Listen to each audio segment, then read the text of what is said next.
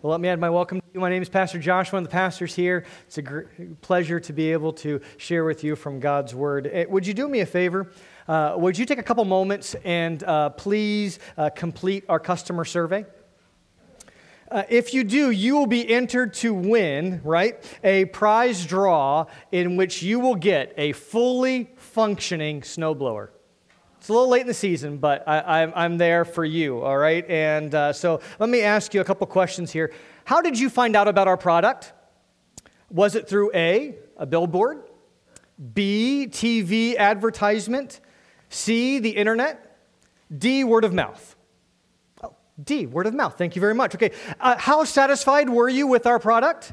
A, very dissatisfied.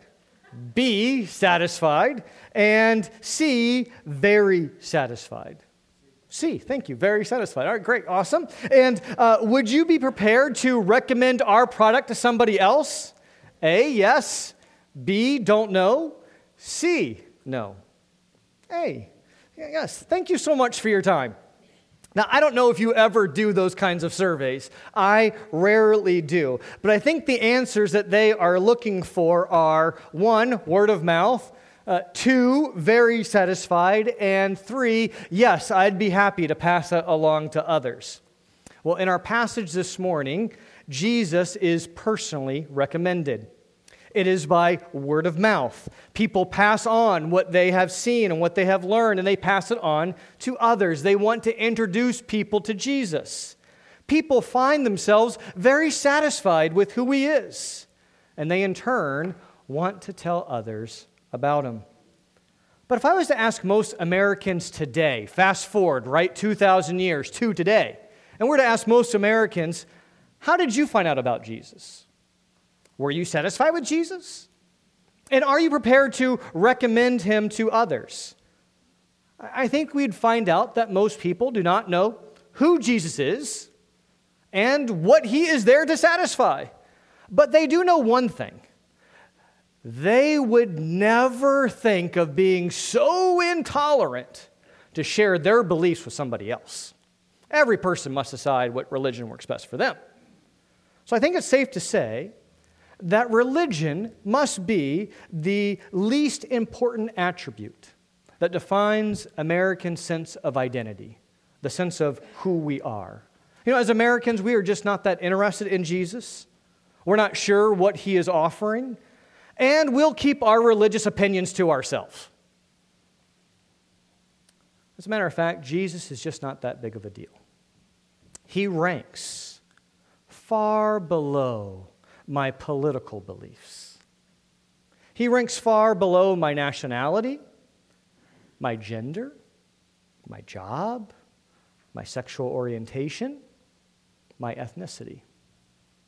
For Americans, faith is not a first-order thing. Faith is not a second-order thing. It's not even a third-order thing. So I think if we were to poll the average American on a numerical scale of importance, your identity, religious beliefs would rank 4.6 out of 10. Bottom rank. Does that ring true of you? Does that ring true of your neighbors? It seems that religious beliefs are just not a thing anymore. And most people are glad about it. One less thing to argue about.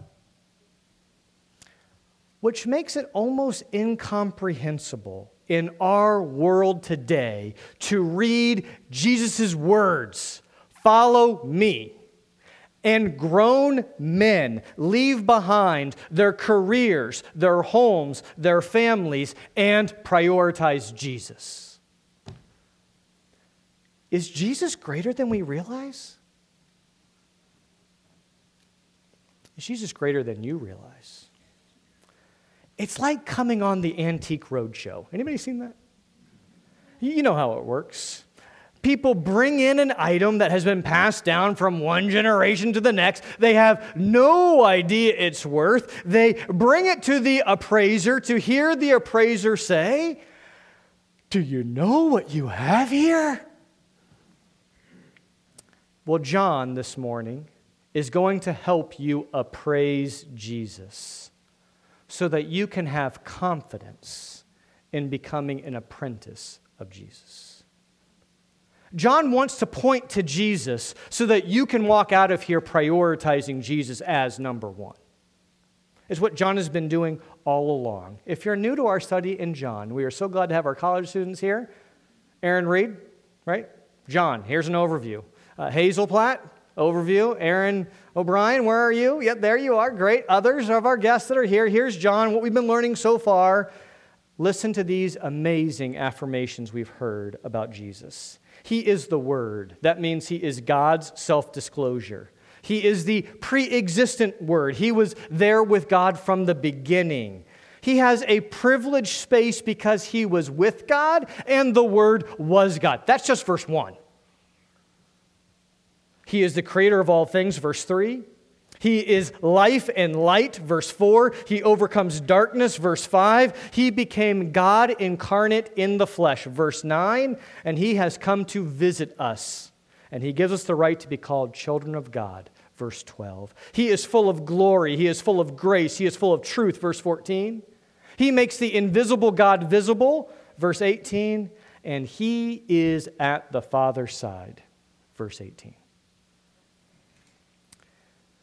No matter what you think about Jesus this morning, I think it is safe to say that we think too little of Him. Our understanding of Jesus is woefully deflated. We have a matchbox view of Jesus, but the Gospel of John will not allow any of us to hold any longer an itty-bitty view of Jesus because Jesus is greater than you realize. But it's not just John that thinks Jesus is a big deal. More and more people each day are beginning to appraise Jesus as supreme. I don't know if you noticed it in our scripture reading, but did you track that John is trying to record for you each day of the very first week of Jesus' ministry? Look at verse 19. We're just going to roll through these. And it was the first day. Then we have verse 29, the next day. Verse 35, the next day again. Verse 43, the next day after that. Each day, people are moving from a cognitive assent of who Jesus is to becoming committed apprentices of Jesus. All because of how they appraise Him. In other words, they are prepared to put Jesus as their highest priority because as they have a personal encounter with Him, they realize He's the greatest person in the world. But the question is, how does that happen? How does that tipping point happen? How do people move from claims made about Jesus to confidence in following Jesus the rest of their lives? So much confidence that they center their whole life around Him. Well, John is going to illustrate for us how that movement happens by 3 scenes, 3 vignettes, if you will. Each of these vignettes, each scene kind of has the same order. There is an invitation. Come and see. To a resolution by the end. We have found. The purpose of these scenes is so that you can stare into their lives, you can eavesdrop in onto their conversations, so that you can understand why they came to their conclusions about who Jesus is, so that you can leave with the same apostolic confidence to follow Jesus the rest of your life. Wouldn't you love to have the apostolic confidence to leave your fishing nets behind and to follow Jesus? Track these scenes with me.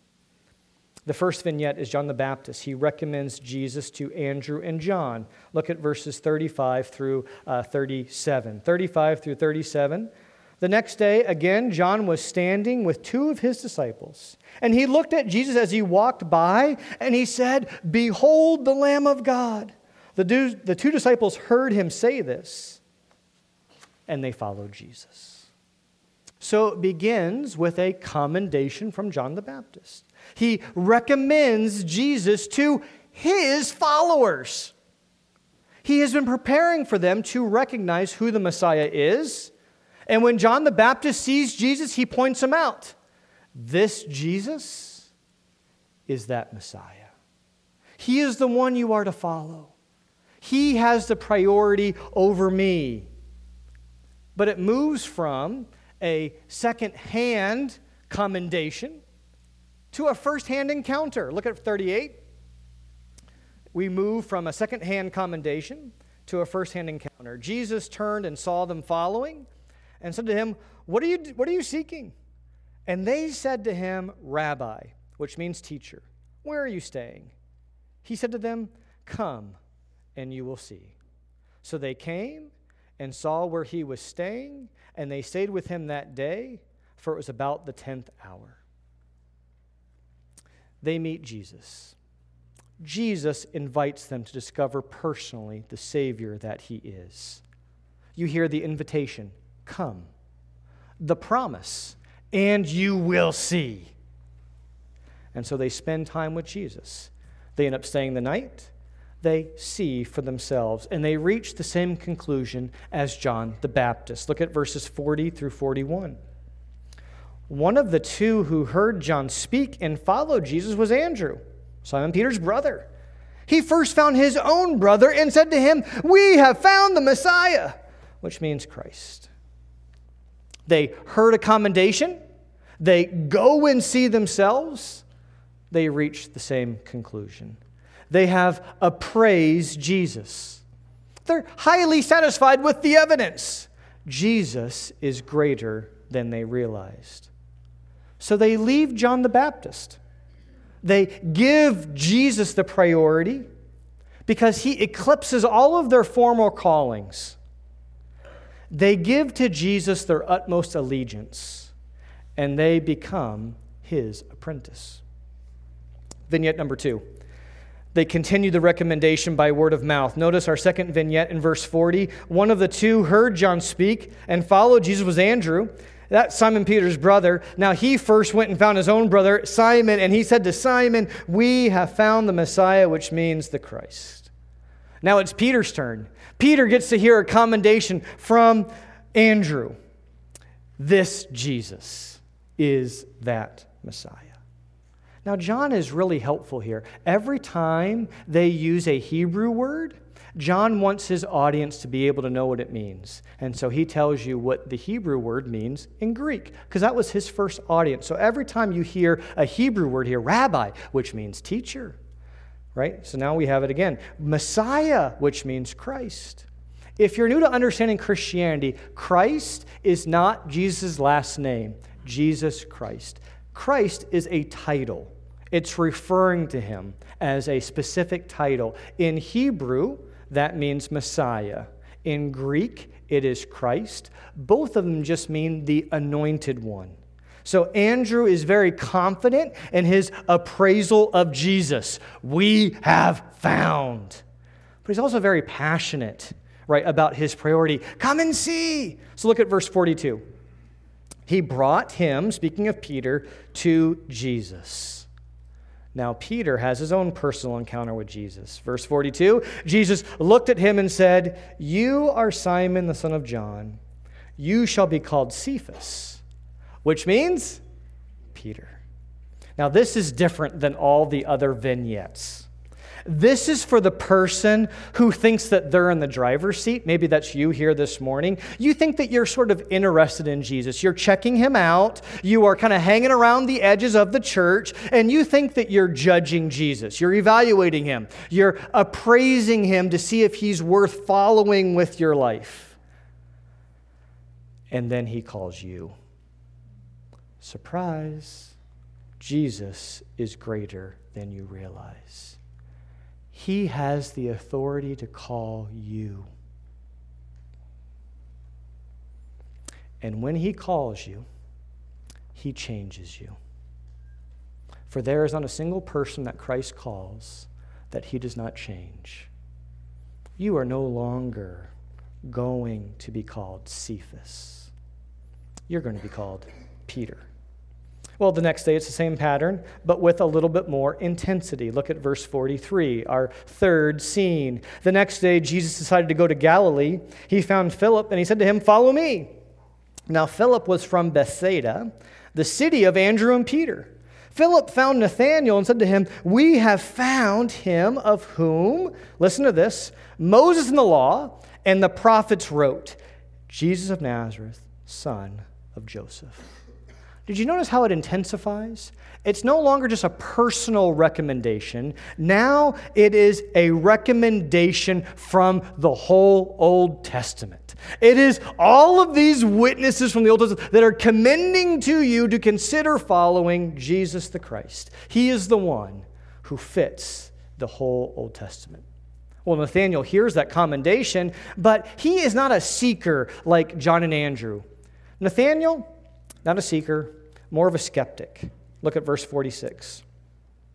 Nathanael said to him, "Can anything good come out of Nazareth?" We see that Nathanael has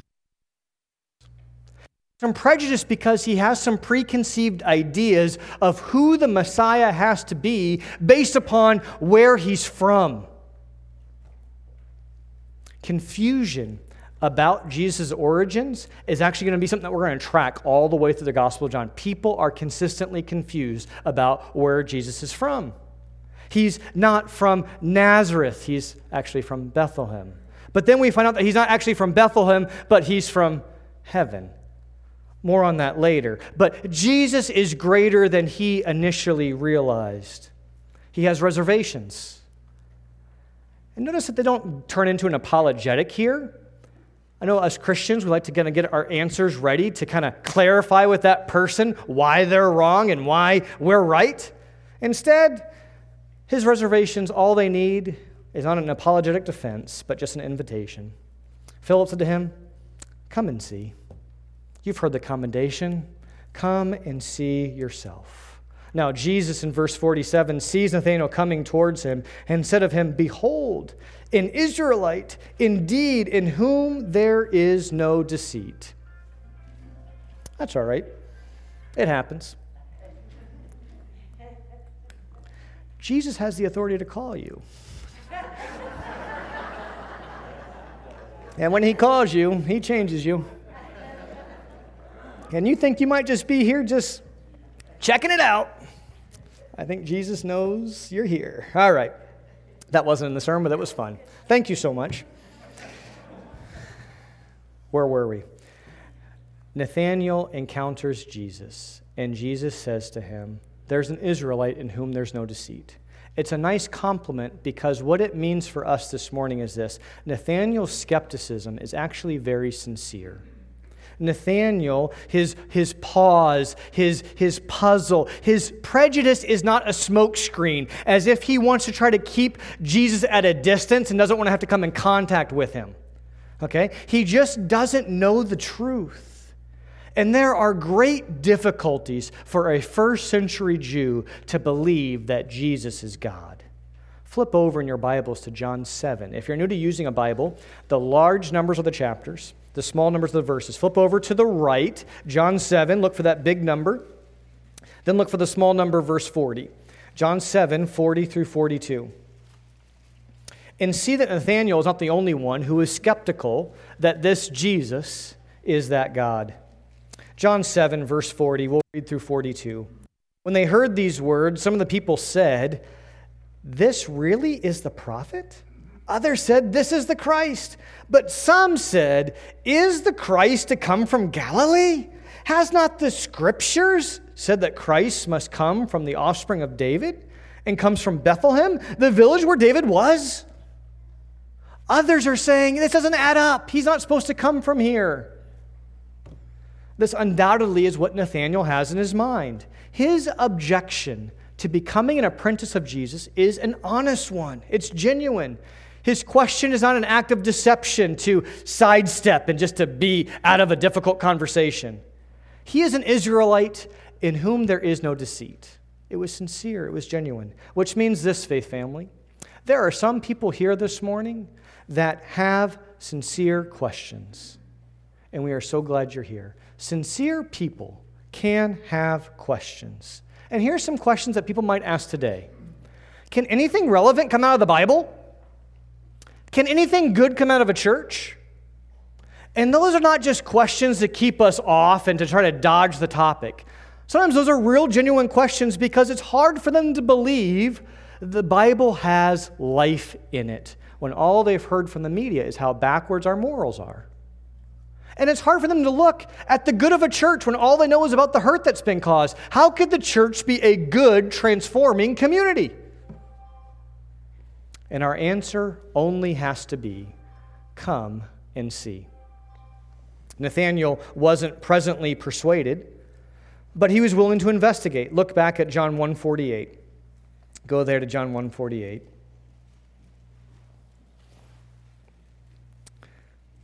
He didn't believe right off the bat, but he was willing to have an encounter with Christ and to consider what he had to say. So verse 48, Nathanael said to him, "How do you know me?" And that sincere question is rewarded with a firsthand personal discovery. So Jesus answered, "Before Philip called you, when you were under the fig tree, I saw you." Now, what's important for us to remember, young people, is that this is before Facebook, okay?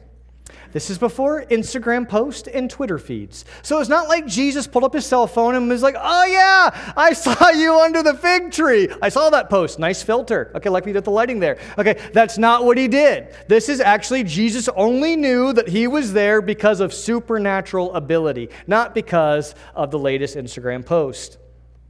I don't even know if Instagram's a thing for young people anymore, but that's about as hip as I can get. All right, if there's... Gracie will edit my sermons later. Now, Nathanael sets aside all of his objections because now he's been met with sufficient evidence. Look at verse 49. Nathanael answered him, "Rabbi, you are the Son of God. You are the King of Israel." He didn't cling to his itty-bitty view of Jesus anymore, did he? Can anything good come out of Nazareth? No, he drops his matchbox view of Jesus. He heard a commendation, he came and saw, and he reached the same conclusion as everybody else. Jesus is greater than I realized. Well, Jesus answered him, "You ain't seen nothing yet." I'd love to do that song for you, but I'm not going to try. But look at verses 50 and 51. Jesus answered him, "Because I said to you, I saw you under the fig tree, do you believe?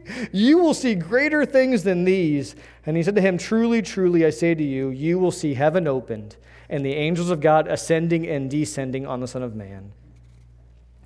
Jesus tells Nathanael, "You were impressed that I just knew where you were?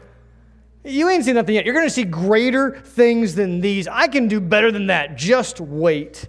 Now, to see what he says here and how it is a claim that kind of supersedes all other claims, you have to understand the Old Testament again. But here's why you should try to understand it. You can leave this morning with confidence, apostolic confidence, to follow Jesus as his apprentice if you understand this claim. It's worth your effort. What we heard here at the last verse in verse 51 was a story about Jacob. We already read about that this morning. Mike for us.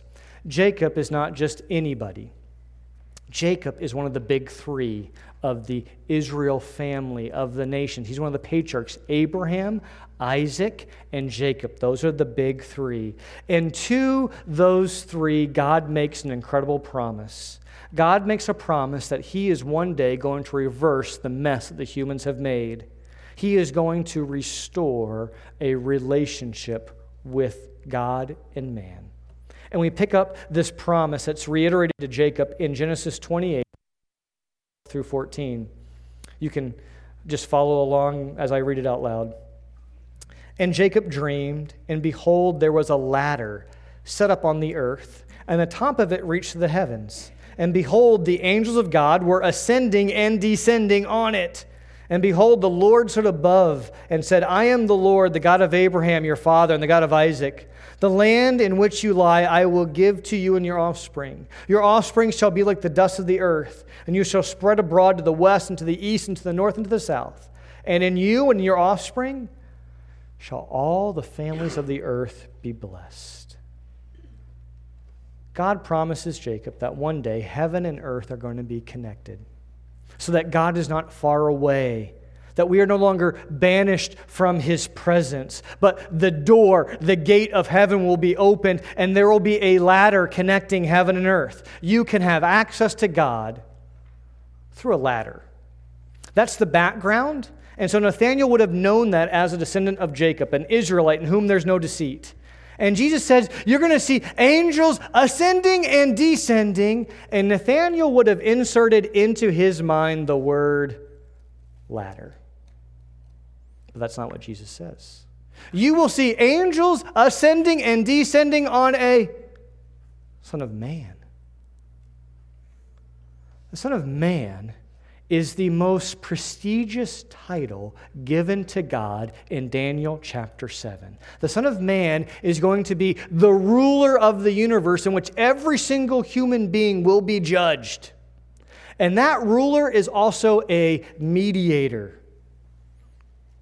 It is God's most exalted title. And so Nathanael learns that the angels ascending and descending are not going to be on a ladder, but the ladder is actually a person that will bridge heaven and earth and open heaven's gates.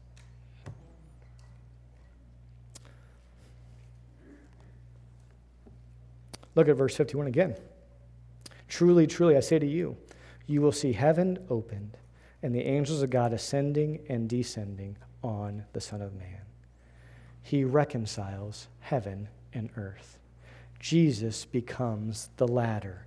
He becomes the open gate to heaven.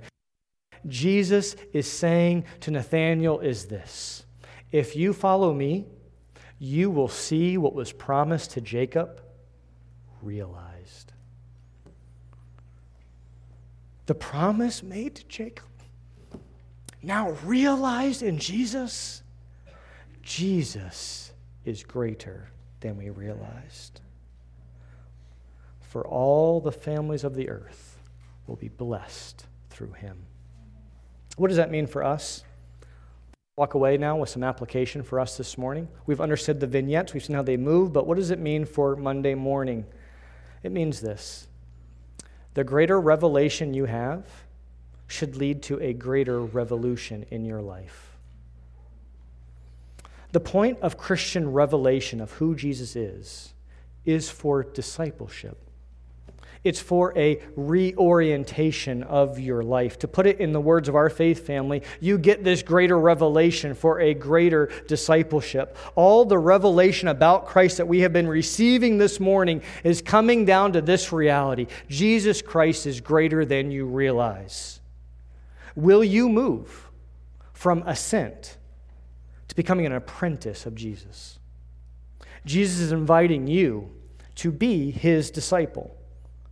To be a disciple is not just to believe certain things. It's not less than that, but it is more than that. Faith leads to following.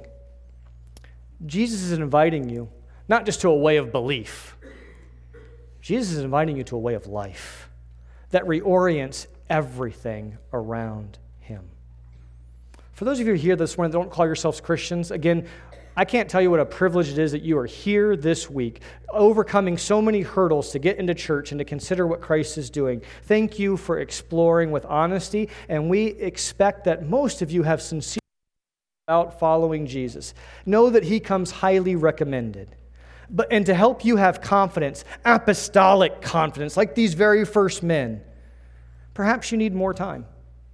And we would love for you to take us up on that read-through of the Gospel of John. If you want more time, one-on-one, at a place of your choice to read through the Gospel of John at a slower pace with somebody you trust and a place you like and a free coffee, we would love to do that with you.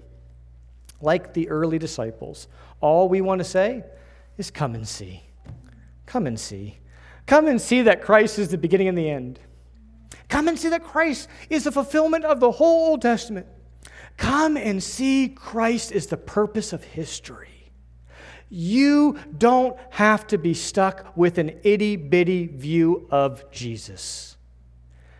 My non-Christian friends, Jesus Christ is the one person that the more you spend time with him, you will only be more impressed. I guarantee you, the more you spend time with me, you'll be like, I liked him from a distance. And the same is probably true of you. We look better further away. But Jesus Christ is the only person in history. The more time you spend with him, the more impressed you'll be day by day. That's my story, and it's the story of many people here. I grew up in a family that believed in God. My problem was not believing in God. My problem was the kind of God I believed in. I had an itty-bitty view of Jesus, a matchbox view of Jesus. It was a Jesus that was an accessory in my life. I basically did what I want, as long as I didn't do anything too bad, which was according to my own standards, and I always seemed to pass my standards. And, Jesus was always there for me, on the big things, like a test at school and before a big soccer game. Always needed him there. Dear God, give us this win. But then I was invited to see by a physics teacher named Mr. Kirkham at a Christian school. And you know how I met the real Jesus? Through his word. Mr. Kirkham said, Josh, you've been through New Testament survey, Old Testament survey, how to study the Bible, theology 1 and 2, and you've never had a personal relationship with Jesus Christ. I'm going to share with you my expectations. Here's a 3x5 card. It has 5 questions on it that I want you to ask yourself every day when you read your Bible. And I want you to work through those. And I want you to write out every day an I will sentence at the end. Based upon what you read, I will ... And I want you to meet with God like you'd meet with any other person. Oh, Mr. Kirkham, I've already had theological training. I've already been through church history. I've already went through New Testament survey. No. Hey, Josh, here's a door for you to enter, for you to experience the reality of Christ. You know what?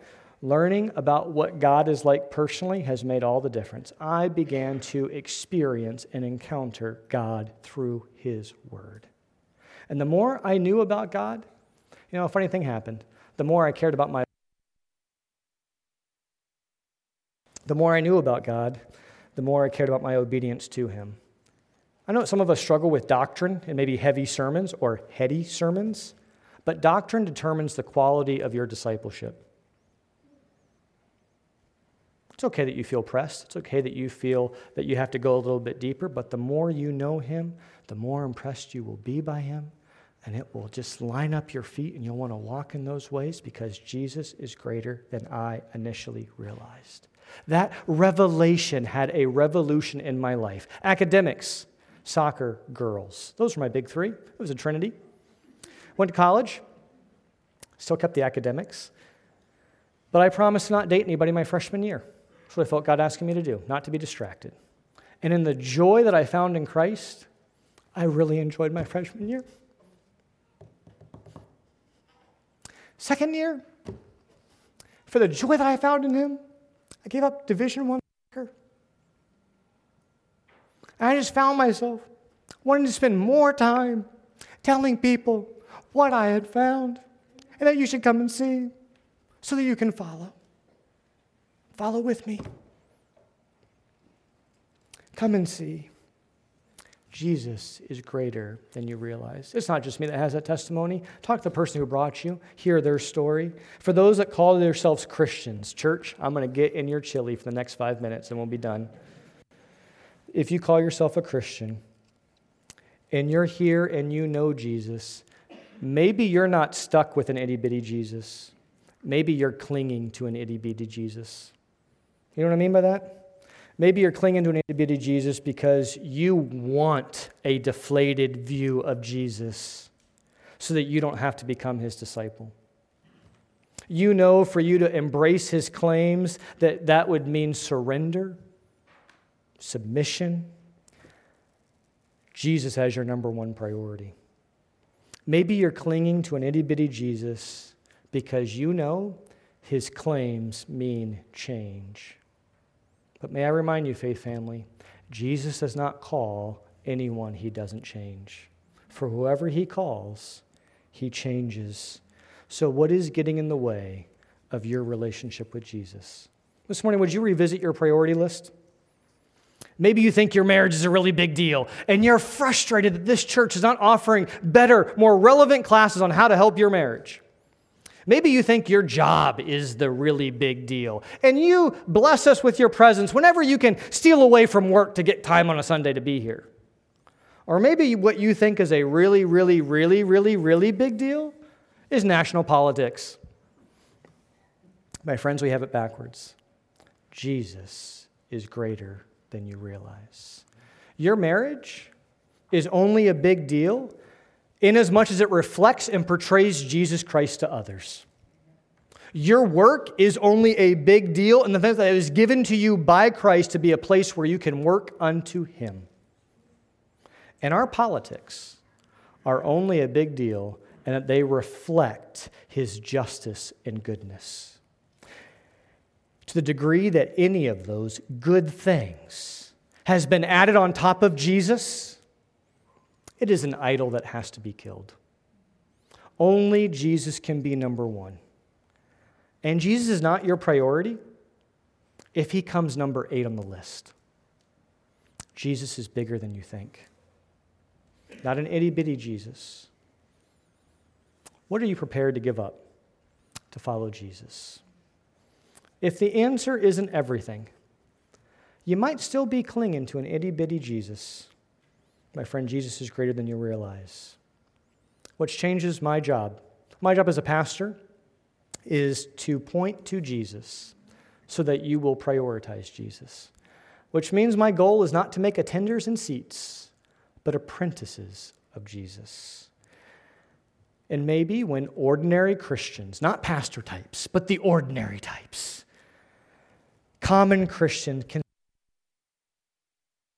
build their core identity around Him. Not your racial heritage, not your career, not your sexual preference, not your political party, but when you build your life around Jesus, maybe when ordinary Christians completely reorient their life based upon the revelation of who He is, and when you prioritize Him, maybe you will have the confidence to take courage and point to Jesus to others, proclaiming Him, promoting Him, a revelation for a revolution.